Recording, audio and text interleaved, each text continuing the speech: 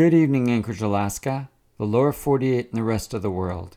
This is Bruce Lindquist with his podcast, Wonderful Counselor. The title of this mini-series is The Preacher's Kid That Fought Like the Devil. If you haven't been listening, episode 1 starts with a prayer, and then just follow it from there. We're up now to episode 8, titled The Dragon's Fire Returns. I'm going to start this episode with a question. Have you ever felt the weight of the world on your shoulders? That's exactly the feeling our central character feels. Big Bo just turned 10. He's a young black boy who's growing up in the deep south in the 50s. At his tender age, he feels like he has lived 2 lifetimes and failed at his mission. During his first lifetime, it started at age 2, and he lived to protect his brother Rig, who had just been born at that time. And then at age 4, he lived to protect his newest brother Josh. In the end of his first lifetime, he was successful. They all survived. But he wasn't able to stop his drunken dad from initially beating on him for years, and then killing his mom.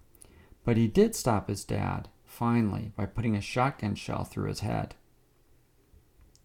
He promised at the birth of his brothers no harm would ever fall to them. And now, even though the entire family prayed at the bedside of his 5-year-old brother Josh, the doctor came in and pulled the sheet over Josh's face and declared he was dead. Big Bo was haunted with failure, filled with false guilt. If only he would have watched his brother more closely, he would still be alive. Big Bo was also so angry at himself and whoever ran over his brother twice with the truck, and at God who let it happen, as he struggled between having a faith like a child and unbelief. The old devil wasn't helping much. He was whispering in his ear, "You know what needs to be done." Big Bo didn't remember his grandpa and mom and dad and other brother reaching out to him. He didn't know how he got out of the hospital or found himself on the road, as his life was blurred with grief. Mr. Wade Hendershot didn't leave town to fool around with the women outside the city as his wife Lily thought. No, he enjoyed sleeping with married women at church as a deacon. He had special access to grieving women, especially widows, and he took advantage of their pain for his pleasure. He especially got a perverted sense of pleasure if his wife knew them or his daughter did. To say Wade was in a good mood was an understatement. After all, he satisfied his lust with several different women, and his lust for hatred had also recently been sedated. Wade then couldn't believe his eyes when he saw Big Bo walking on the other side of the road. This was his opportunity to cause more pain and misery, and this would be especially sweet. "Hey, boy," said Wade out of his truck window.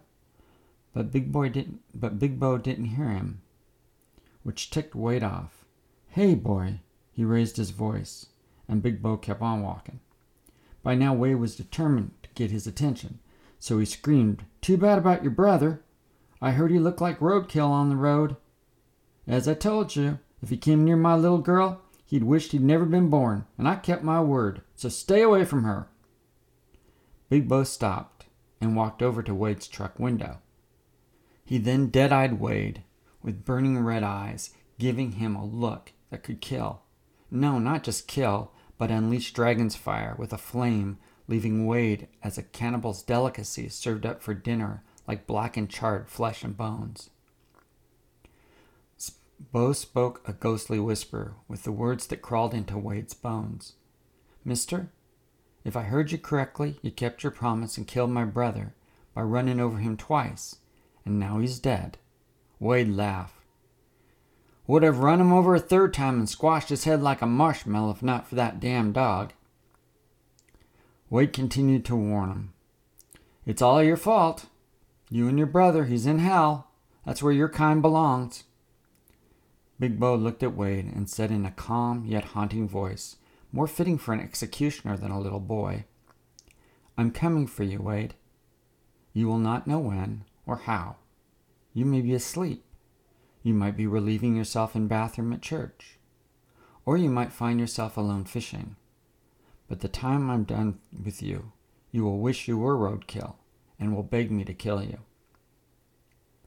Wade couldn't believe what he was hearing. This barely 10-year-old boy wasn't peeing his pants in fear. No, there was something about him that even made Wade feel uneasy. And dare he admit it? He was scared. The scene changed like Big Bo was in a trance. There was Wade's truck parked next to the hardware store, with no sign of a driver. Big Bo found himself unscrewing all the tire caps, slid under the truck, made a small hole in the gas line, and placed it facing up so it would not leak on the road as much to get his attention. He took Wade's tire compressor out of his truck and threw it in the trash. He then walked out of town into the woods between town and where Wade lived, and he waited. Big Bo just stared at the road like a hunter for his prey. He didn't know how long he'd been there, but here comes Wade's truck, coming down the road, tires losing pressure rapidly and gasoline trailing from the line. Wade didn't realize he was a dead man driving corpse that didn't have the knowledge to just lay in the grave and die. He couldn't believe he had 4 flat tires and a gas leak. After a profanity-laced tirade, he got out of his truck. Wade believed in being prepared, so the old truck was ready for any repairs. What he couldn't find was its mini air compressor. "Dang, where'd I put it?" he said. "Now I'm going to have to replace all those tires," and he unloaded them from his truck. Big Bo watched him work. It was only fitting for him to labor himself to death. Wade jacked up one of the tires and crawled under the vehicle to inspect what caused the leak, and then backed out, got a new gas line out of the truck, and went back under to repair it. Big Bo was silent as a vengeful ghost, and then untightened the hydraulic jack valve knob, letting the pressure of the vehicle pin Wade underneath his truck, crushing his leg. Wade screamed in pain. Big Bo had caught his prey and walked over to the other side of the vehicle so Wade could hear him more clearly. With a voice more like a mafia hitman, Big Bo said, "Seems you're having a bit of trouble there, Wade." Wade couldn't believe what he was hearing and continued to curse, something to the effect of, "Once I get out from under this vehicle, I'll kill you slowly, boy." Big Bo countered, "Let me make sure I understood you correctly, Wade. Did you or did you not say you ran over my brother twice, and you were going to a third time, but the dog stopped you? Is that right, Wade?" Wade was quiet. Then he said, "Listen, boy, nothing personal, but you broke the rule, and when you break the rule breaks you." Big Bo walked around the side of the truck. He saw a piece of clothing that had ripped off his brother's body when he was drugged down the road. "Wade, do you remember what I said to you? You see, Wade, I believe a man is as good as his word. And just as you promised, you went through with your word and killed my brother, Josh. So now, I'm going to do the honorable thing and keep my word." Big Bo noticed a propane torch in the back of the truck and a gas can. He picked up the can, sloshed it a bit, and then poured gas on Wade's pant leg. Wade said, "Look, boy, he touched my daughter, and I made sure he wouldn't touch her again. Well, I had almost drowned both of them to get this filth off them. It was his fault and yours for threatening me." Big Bo lit the propane torch and lit Wade's pants on fire. They caught dragon's fire. Big Bo said, in a dead calm voice, "I hear you beat up women and girls, use your man parts to please other men's wives.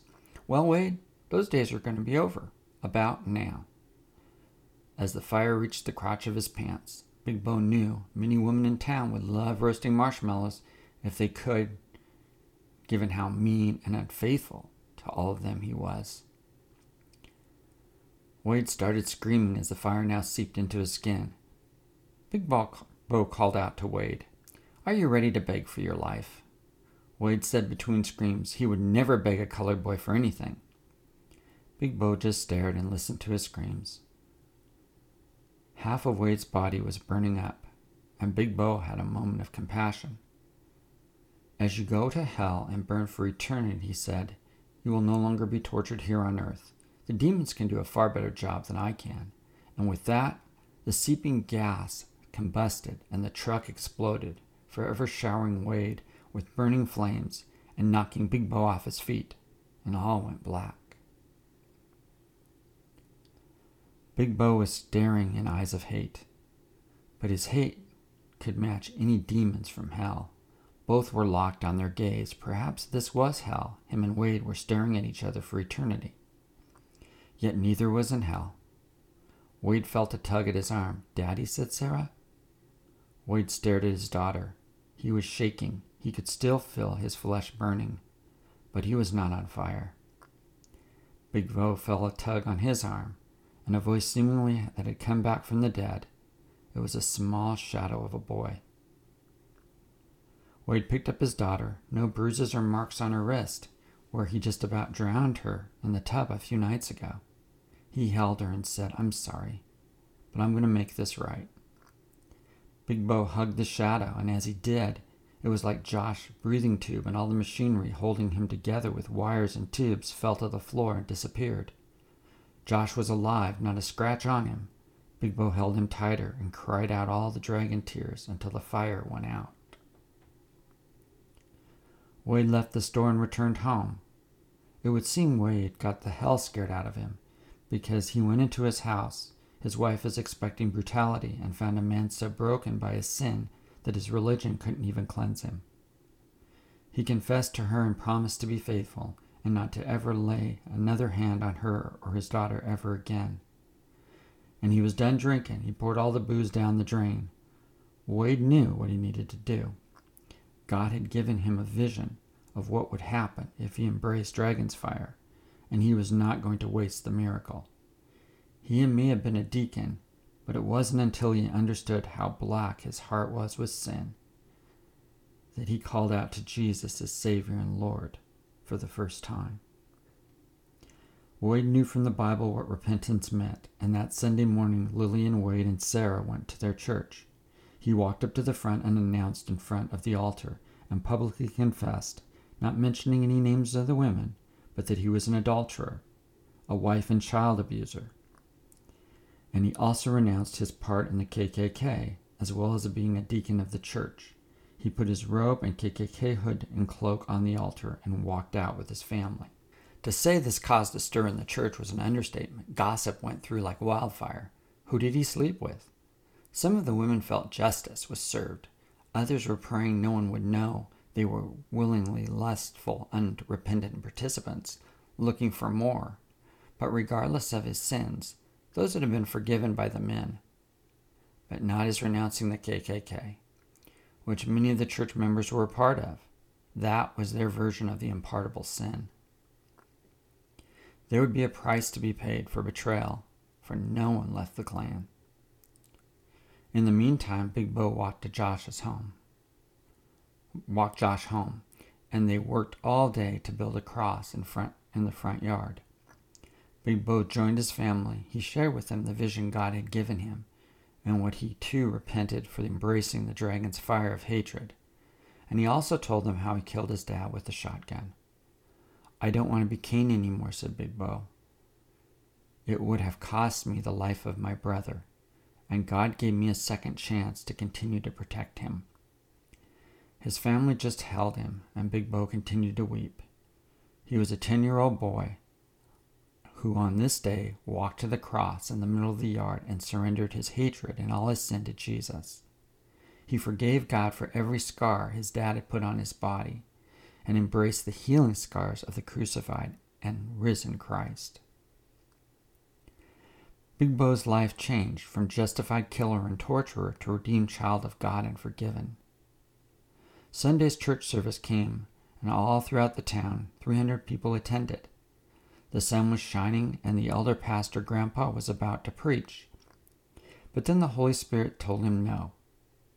Josh felt led, but it wasn't his turn either. Big Bo got up and made his way to the makeshift altar and looked over the crowd. Holy Spirit had him preach in Galatians 3:28. There is neither Jew nor Greek, slave or free, male or female. You are all one in Christ. And then in 1 Corinthians 5:16 through 21.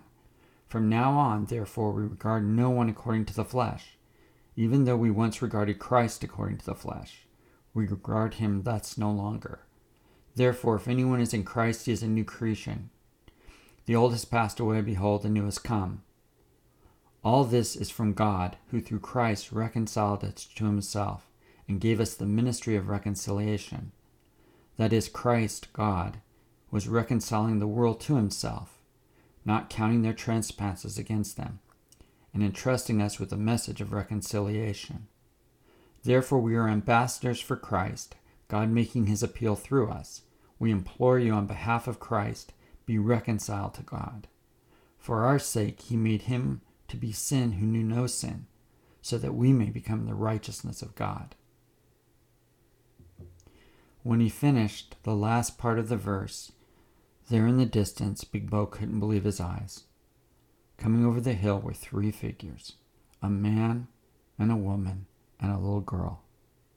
Big Bro recognized them immediately. He said with a loud voice, "We are all in Christ." And the crowd turned around, and the Holy Spirit fell, and all went to their knees. Now, normally I don't spend a lot of time commenting on what I believe Holy Spirit has led me to write. I struggle with the ending of this podcast. Does Jose live or die? And if he does live, what kind of life would he have? Because during that time, so many black people were killed and terrorized by the KKK, who hid in their sheets of self-righteousness, causing so many nightmares. I did not want to dishonor their memory by ending this episode, to somehow take away from the horror they went through and sanitize history. Yet out of the dragon's fire, God's plan of redemption goes forward, despite the evil in this world. These last 2 episodes ask the question, what happens if we were given a vision of the destructiveness of our sin to its eternal consequences? Wade and Big Bo were given a gift, and they responded by repentance and surrendering their lives to Christ. In America, hatred of dragon's fire takes on many forms. If you embrace hate, it will consume others and you. Unfortunately, people still put on robes. Not that there aren't a few white supremacists running around, but the robes of the KKK can be of any color or ideology. When you believe you are right, so right you can harm another human being because they're somehow less than you, whether in the womb or out of the womb, then your heart gets filled with dragon's fire, and that fire burns in generations. I write this episode hoping that justified hate will stop. I pray it will, but the only thing that can stop the dragon's fire is turning from it, crying tears of repentance to God that created you, and surrendering your life to Christ as Savior and Lord. Anything short of that, and you're just fuel for the dragon's fire, which burns in hell for all eternity. The next episode is episode 9. I have no idea the title, but it's time to rise from the ashes and rebuild. That will not be an easy task for this community, but with God, all things are possible.